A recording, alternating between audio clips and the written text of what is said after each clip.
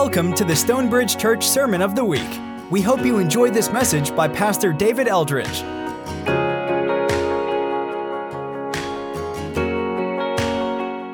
So Mark is an interesting book. First, 1 through 10 chapters, 3 years of Jesus' life. The word immediately, I counted it 32 times. Things just move. Then everything slows down in chapter 11. The last 6 chapters, from chapter 11 to 16, 8 days. So 10 chapters for 3 years, 6 chapters for 8 days. Everything slows down a lot, and that's where we are now. So Jesus is entering Jerusalem on what we know as Palm Sunday.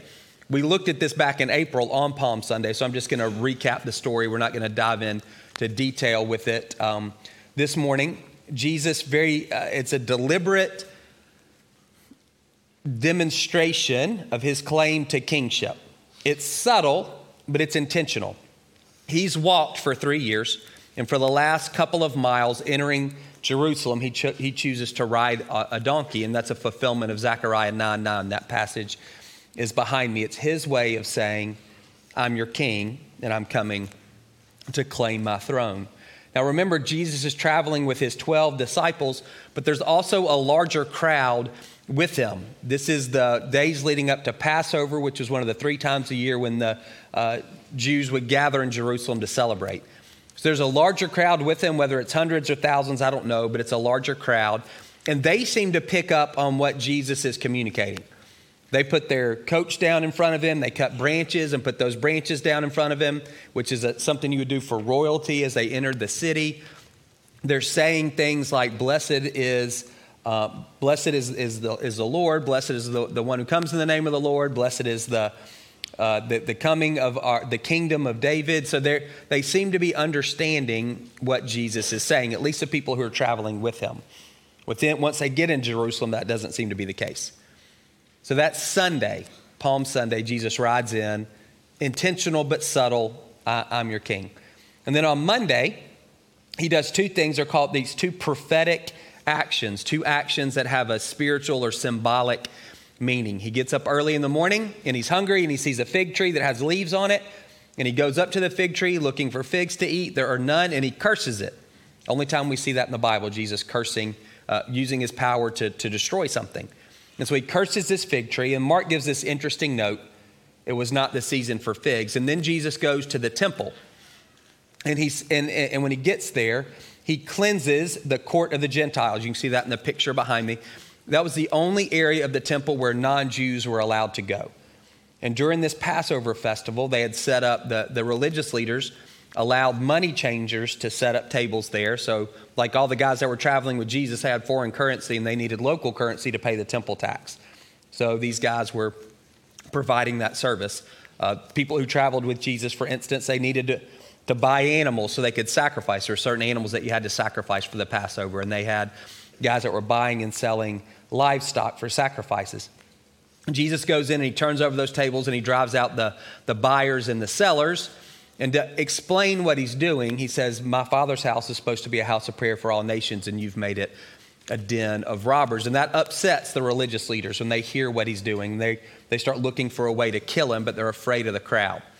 And then Jesus leaves. And so that's Sunday and Monday. We're going to pick up on Tuesday morning in verse 20.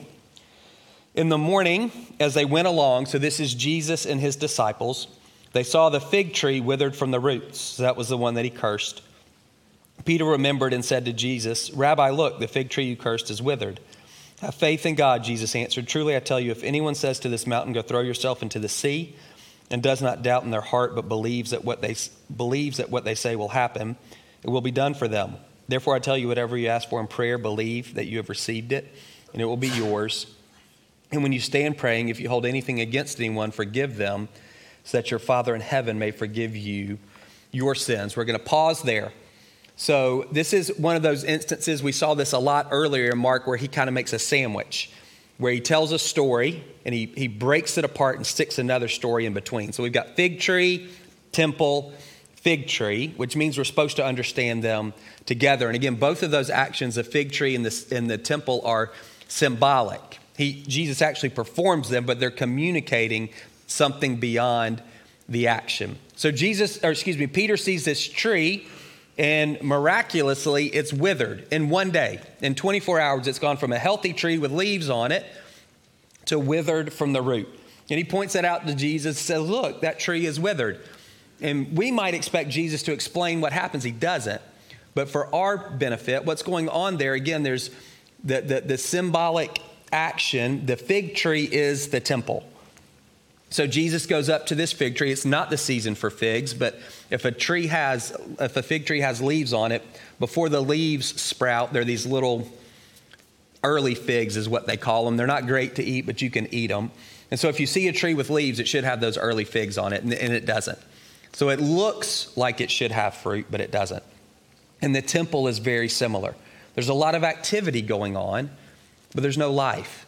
The cursing of the fig tree is a symbol, or it's a metaphor for what's going to happen to the temple through Jesus' death and resurrection, and then ultimately 40 years later when the Romans destroy the temple. It's God is rejecting what's going on there because there's no fruit. There's a lot of activity. People are making sacrifices and making offerings, but there's no real activity. There's no life. There's just a bunch of movement. It's a tree with leaves, but without fruit. And Jesus is saying, God's done with that. And then it seems almost random. He starts talking about prayer. Why is he doing that? He says to Peter, well, if you have faith, if you trust God, then you can do impossible things as well. That's that picture of a mountain being thrown into the sea. You can do impossible things as well. And then he gives two conditions for answered prayer, faith and forgiveness. We'll look at those in more detail in a minute, but just for now, he gives these two conditions for answered prayer. But again, what does that have to do with the temple and a fig tree? I think what Jesus is doing is he's beginning to set the stage for his disciples and for his followers to say, this building that's been central for all of your life, this has been the place for all of your life, in the life of your parents and your grandparents and your great-grandparents, going back. This has been the place where people have come to meet God. 3 times a day, there's corporate prayer in this place. It's not going to be that way moving forward. What I see Jesus doing is he's reminding them the importance of relationship over ritual. What matters is trust, faith in God. What matters is right relationship with others, so you have to forgive. And it's more important than getting the ritual right, performing the right sacrifice, offering the right animal. Those things had a place, but that place is fading away. And there's going to be a new emphasis, and we see this later in the New Testament. The church, collectively, we're the new temple. It's not a building. God dwells with his people. And then even individually, we're the temple. God dwells within us individually as sons and daughters. I think Jesus is beginning to lay that groundwork for the disciples, which would be a big shift for them because the temple had always been central. Verse 20, what are we at? 27. They arrived again in Jerusalem. So now Jesus and the disciples, they've gone from where they were staying in Bethany. Now they're in Jerusalem. And while Jesus was walking in the temple courts, the chief priests, the teachers of the law, and the elders came to him. By what authority are you doing these things? And who gave you authority to do this? Jesus replied, I'll ask you one question. Answer me, and I'll tell you by what authority I'm doing these things. John's baptism, was it from heaven or of human origin? Tell me. They discussed it among themselves and said, if we say from heaven, he'll ask them, why didn't you believe him? But if we say of human origin, they feared the people, for everyone held that John really was a prophet. So they answered Jesus, we don't know. And Jesus said, neither will I tell you by what authority I'm doing these things. Jesus then began to speak to them in parables. A man planted a vineyard. He put a wall around it, dug a pit for the winepress, and built a watchtower. Then he rented the vineyard to some farmers and moved to another place. At harvest time, he sent a servant to the tenants to collect from them some of the fruit of the vineyard. But they seized him, beat him, and sent him away empty-handed. Then he sent another servant to them. They struck this man on the head and treated him shamefully. He sent still another, and that one they killed. He sent many others. Some of them they beat, others they killed. He had one left to send, a son whom he loved. He sent him last of all, saying, they will respect my son. But the tenants said to one another, this is the heir. Come, let's kill him, and the inheritance will be ours. So they took him and killed him and threw him out of the vineyard. What then will the owner of the vineyard do? He will come and kill those tenants and give the vineyard to others. Haven't you read this passage of Scripture? The stone the builders rejected has become the cornerstone. The Lord has done this, and it's marvelous in our eyes. Then the chief priests, the teachers of the law, and the elders looked for a way to arrest him because they knew he had spoken the parable against them. But they were afraid of the crowd, so they left him and went away. So Jesus gets back to the temple area, and the leaders of the temple come up to him. They're basically saying, who do you think you are? Like, what gives you the right? We sanctioned all of this. We sanctioned the money changers. We sanctioned these guys buying and selling animals. That's important. If people can't do that, then they can't worship properly. Who do you think you are to come in and disrupt all of that? We're the ones in charge, and we said it was okay. And as we've seen, the religious leaders weren't sincere in their question. They've already decided that Jesus is a troublemaker and he needs to go. They're looking for a reason to do it, but they're afraid of the people. So I think what they're thinking is, well, maybe he'll say something that will turn the crowds against him. But Jesus knows that, and so he doesn't answer. He comes back to them and says, why don't y'all tell me something? John the Baptist, was his ministry from God or not? And you can see their lack of sincerity because they're not willing to answer the question. They have an answer. They're just not willing to say it because they're looking at the implications either way. Well, if we say John the Baptist ministry is from God, well, John the Baptist pointed to Jesus. And so that is implicitly affirming Jesus. Well, we don't want to do that. But if we say he's not from God, well, we're afraid of all the people because they think he's a prophet. These guys are the religious leaders. They're unwilling to make a decision publicly. They're not willing to stake a claim and say, this is what we think. We actually do believe John is from God. And so we need to wrestle with who you are, or we don't. And it doesn't matter what the crowds say. We think he was a false prophet, and we need to let people know so they're not led astray. They're unwilling to do either of those things. And so Jesus says, well, then I'm not going to tell you where I come from either, whether my ministry is from God or not. And then he tells a parable. And remember, a parable is a story taken from real life that has a spiritual meaning embedded in it. Real life background would be an absentee landowner. So you own a tract of land, but you don't work it. And so you would allow farmers, you'd rent it out to farmers who would work it, and you would be paid a percentage of the crop. 20 to 30% of the crop they would give to you as rent. And so in this parable, the owner is God, the farmers are the religious leaders, and the servants are messengers or prophets that God has sent to his people for years and years and years, who have tended to be rejected by the religious leaders. So you've got, again, in the parable, you have the owner sending servants to collect what is his, which is rent for the property. And the farmers, rather than paying what they owe, they're mistreating and even killing the servants. And so the owner says, well, I'm going to send my son. That's obviously Jesus. They will respect him. And in the parable, they don't. They kill him too. That's a picture for Jesus of what's going to happen to him at the end of the week. This is Tuesday. He's dead on Friday. So in just a couple of days, this parable, the future part of it will come true. And Jesus says, like, what do you think the landowner, what do you think he's going to do if you kill his son? Do you really think he's going to give you the land? Do you really think he's going to do that? That's going to be the result of you killing his son? No. He's going to kill y'all. He's going to reject you, and he's going to give his field to others.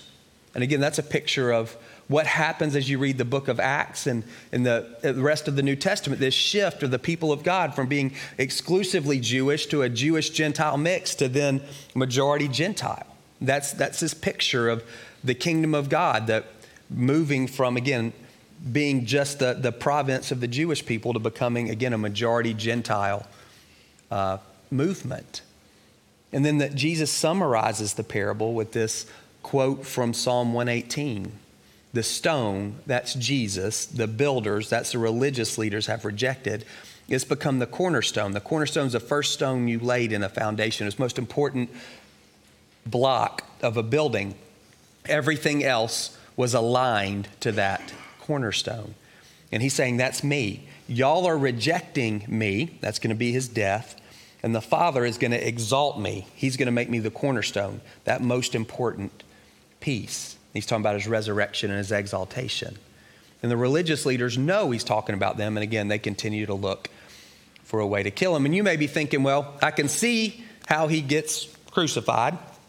He's just in a handful of days, he's done some very provocative things and said some provocative things. And I can see how that leads to his death on Friday. But what does that have to do with me? I'm not a Jewish religious leader. What's the landing spot for that? I want you to think in terms of that fig tree. That's not who we want to be. We don't want to be the fig tree that has leaves but no fruit. We don't want to be the temple that has a lot of activity but there's no life. And it's really easy to fall into those patterns, into that way of living. It's easy for us to stay busy, even with religious things, even spiritual things, but not actually be producing fruit. Again, it's easy for us to have leaves so there would be the appearance of life. But if somebody were to inspect, they'd say there's actually no life here at all. And that's an easy dynamic for us to fall in. So it's just a couple of minutes that we have left as we're kind of thinking through this. That's the question I want to ask for you, not in a condemning way at all. But as you look at your life right now, September 11th, looking at just the state of your life, would you say there's fruit or not? Like what would you say? What is fruit? It's one of those tricky words in the Bible. It's never explicitly defined. We know it when we see it, but there's not a straight definition given. There's two ways I think of fruit. One is, what is the Holy Spirit doing in me? And that's the character of Jesus. He's wanting to form within me the character of Jesus that's listed in Galatians 5. Love and joy and peace and patience and kindness and goodness and gentleness and faithfulness and self-control. And we want to be growing in those qualities in increasing measure. We've talked about this before. You're not going to see growth from Monday to Tuesday. And you're probably not going to see growth from this week to next week. But you should be able to see some growth from May to September. And certainly from last year to this year. If the Holy Spirit's working in you and you're intentionally, and this is part of it, you're intentionally asking and cultivate this fruit within me. I've said before, I think it's helpful to focus on one, not all nine, and just say, I want to grow in this area. I want to become more like Jesus in this area. I'm not patient. If I'm honest, when I get squeezed, what comes out of me is a torrent of anger. Like, that's not okay. And so, Holy Spirit, I need you working in me, whether that's patience or self-control or whatever that is. I don't want to do that. I don't want to be the angry guy or the angry girl. And so I want to grow and again, it's not going to be overnight, but over time. And then there's the results of our work. What's our life producing? It's what the Holy Spirit's doing through us, through our words, through our actions, through our energy, through our effort. Colossians 1:10, Paul prays that we would bear fruit in every good work.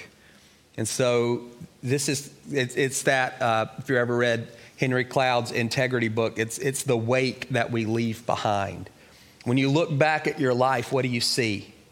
Both in terms of your influence on other people and the tasks that you're doing. Is it a trail of broken bodies? Is it people who are encouraged? Is it fruit that lasts? Is it a pile of money? Is it a full calendar? Like, what are the things when you look back over your shoulder? What's the wake that you're leaving behind? What is your life producing? And don't hear that, again, as in any way as a condemnation.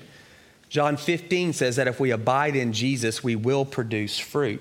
It's guaranteed. That's what he does. He's the vine and we're the branches. And as long as we stay connected to him, then we will produce fruit. So if you look at your life and you're not seeing fruit, it doesn't mean go work harder. What it means, that's the temple. That's just more activity. That doesn't necessarily lead to more life.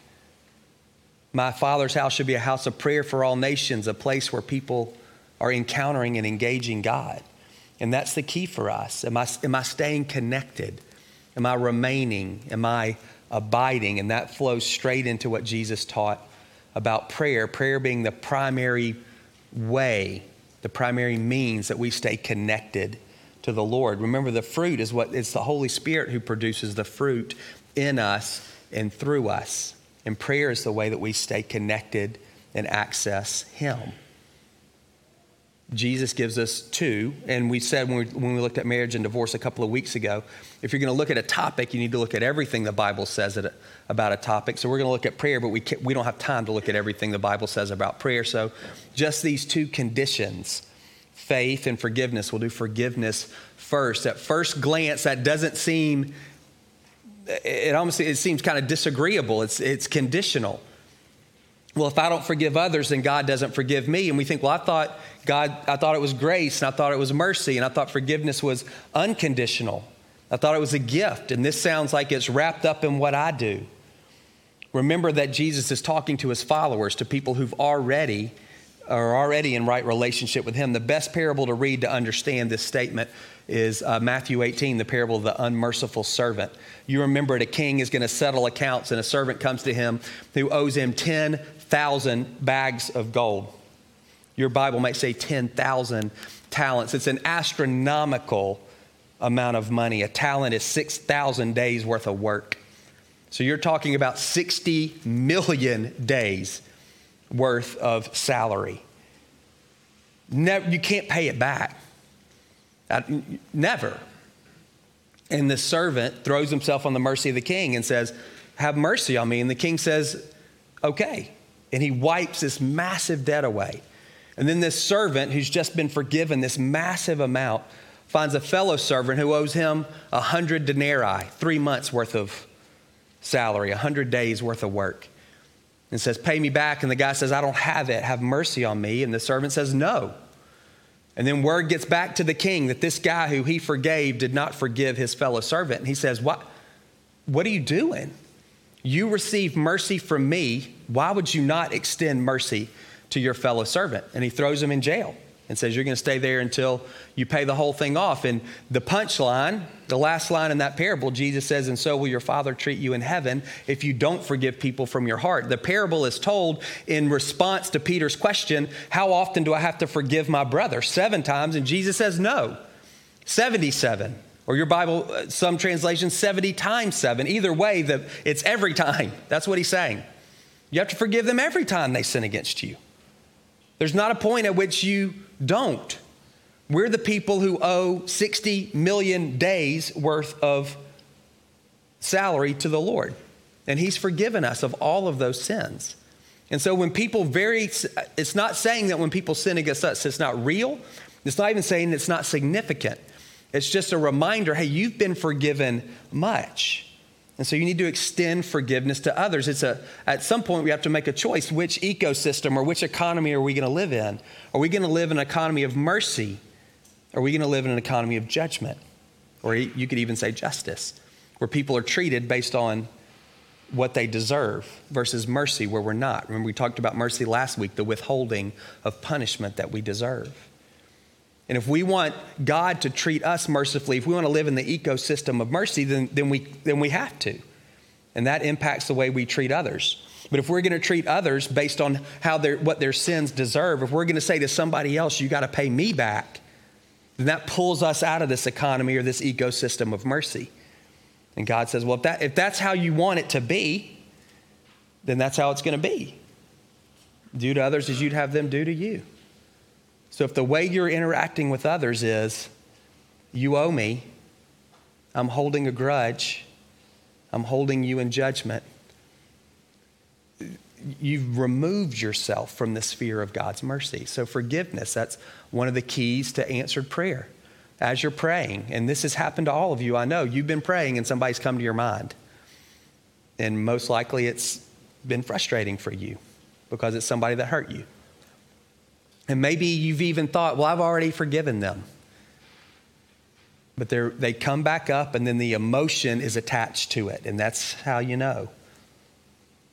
And what the Lord would ask you to do right then in that moment, forgive them again. I've already do it again. It's easy for us. We release people and then we bring them back.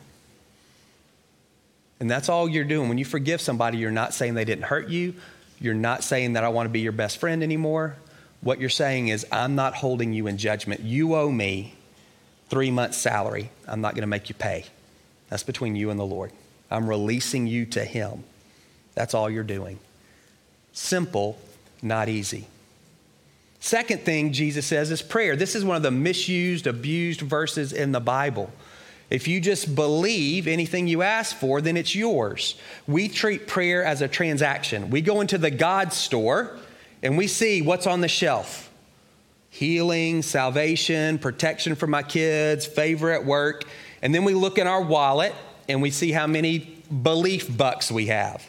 And then what can I buy based on my faith dollars? And then I take those things to the cash register and say, God, here's how much I've got. And so here's what I can buy for it. It's a complete misunderstanding of prayer. It reduces prayer to a transaction. Another place where Jesus talks about throwing mountains moving, he says, if you have faith the size of a mustard seed, it's the smallest thing they've got. You see the picture there. You can say to a mountain, move, and it will. What we do when we approach God in prayer is we make our faith the controlling dynamic, the controlling variable. It's the most important thing in this equation is how much faith I have. And when Jesus talks about mustard seeds and mountains, what he's doing is he's actually removing that pressure. You still have to trust God, 100%. That's what faith is. But what we wind up doing is we're trusting in our faith. We have faith in our faith, not faith in the goodness and the greatness of God. The goodness, God's willingness to act, the greatness, God's ability to act. And that's what Jesus is saying about mustard seeds and mountains. It doesn't take much to do a lot. Why? Because of the one you're trusting. Because he's good and because he's great. And that's what Jesus is trying. He's saying to us. We 100% have to trust him. But it's not about how much money you got in your pocket. This isn't a transaction where we're buying something from God. What he's looking for from us, again, is we've looked at every miracle in Mark. I know it's been strung out over a year, but we've looked at every one of them. Most of those guys are not super impressive. And so when we think about faith, again, I think sometimes in our mind, kind of the bigger the thing we're asking for, again, we start looking in our wallet and saying, do I have enough belief? I think we're probably going about it the wrong way. For many, just the fact that you're willing to approach, that's an expression of trust. The fact that you're willing to ask, that's an expression of trust. And then the Lord, he may lead you in a direction. And I think that kind of ties into this whole idea of the cornerstone. For most of us, we don't really think about faith until we want something.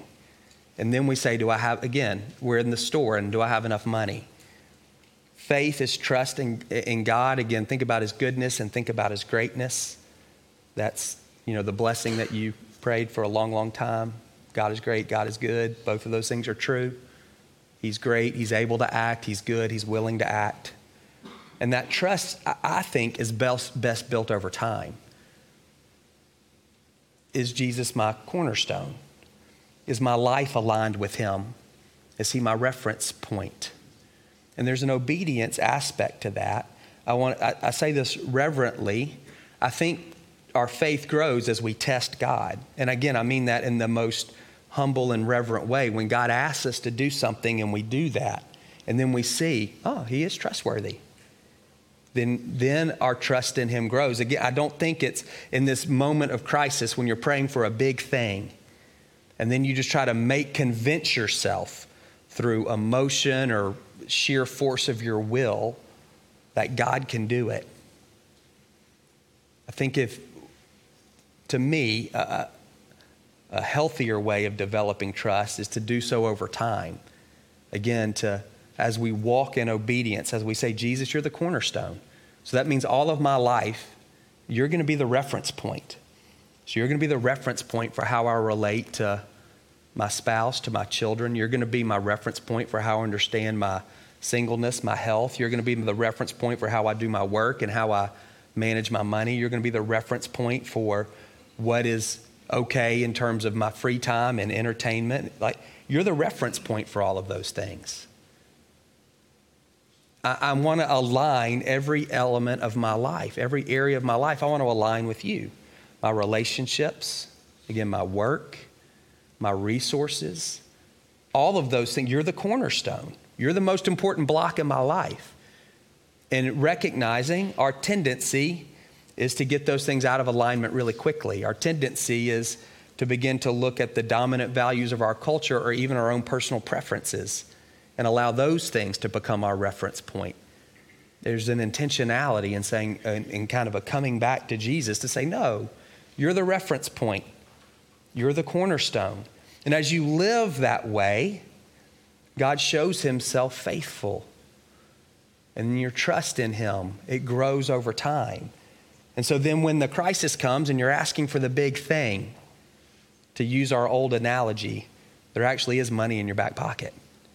It's been that the amount has been accruing over time, and it's a horrible analogy, but that's what's been happening for you. It's not all of a sudden in this crisis, can I work myself up to believe God to do this big thing? It's no, I've got months and years of walking with him. I know that he's great, and I know that he's good. And so I can approach him as a father and say, this is what I'm bringing to you. I know that you're able to do this. I know you desire to work in the lives of your kids, and so I'm asking you to do that. All right, we have 2 minutes, just one thing to round out that on prayer. Again, we don't have time to say everything there is to say about prayer. In John 14, Jesus talks about asking for, this is another misused verse. If you ask for anything in my name, then you're going to get it. And again, so that's why we all say in Jesus' name at the end of our prayers, it's abracadabra. Like, okay, I'm going to get that thing now because I said it. 1 John 5 says, this is our confidence. If we ask anything according to God's will, then we know that he hears us. To ask in Jesus' name, that's what that looks like. Again, it doesn't just mean I tack in Jesus' name on the end of whatever I want.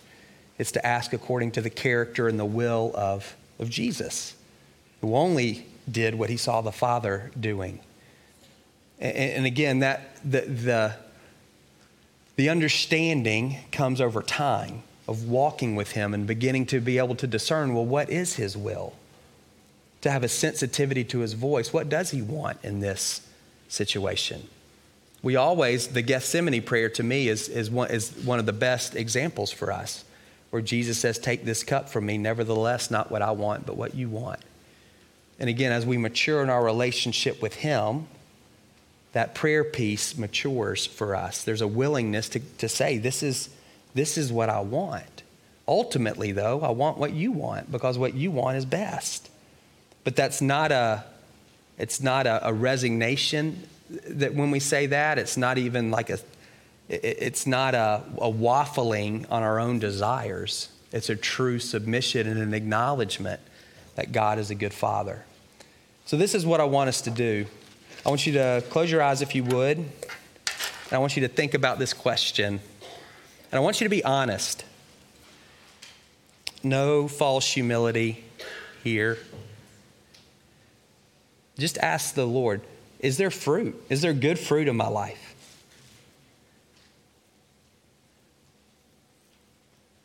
And you may be surprised by what he says. Is there good fruit? And you may want to even not take your life as a whole, but maybe you want to section it out. Is there good fruit in my relationships? Is there good fruit in my work? However you define that. Is there good fruit with my resources? Is there good fruit in terms of my character?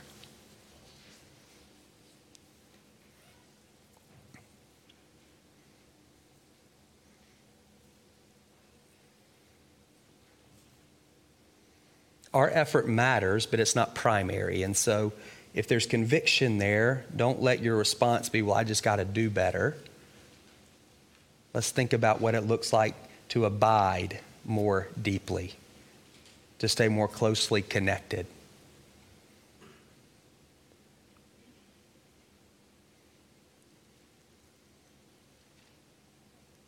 You may want to ask this of the Lord.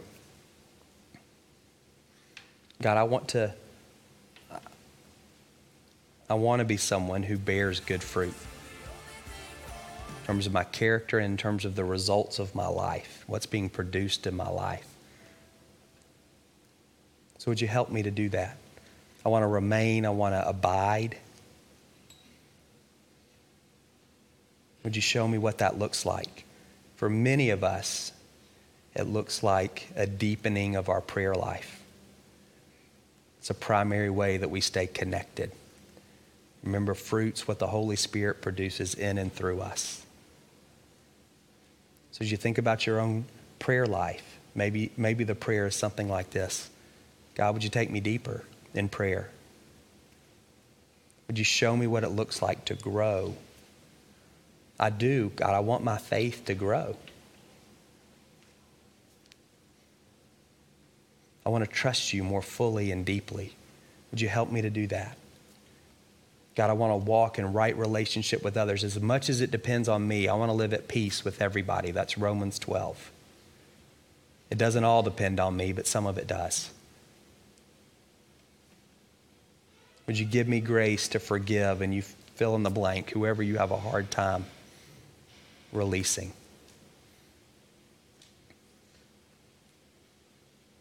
God, as an expression of my faith and trust, I want to live my life aligned with the values of the kingdom and the King.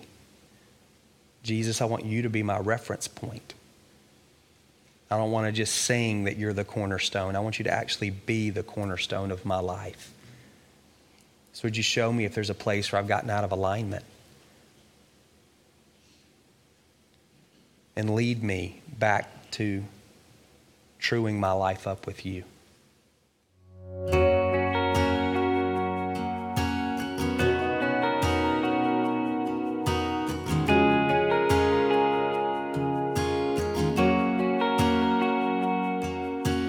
Thank you for listening to the Stonebridge Church Sermon of the Week.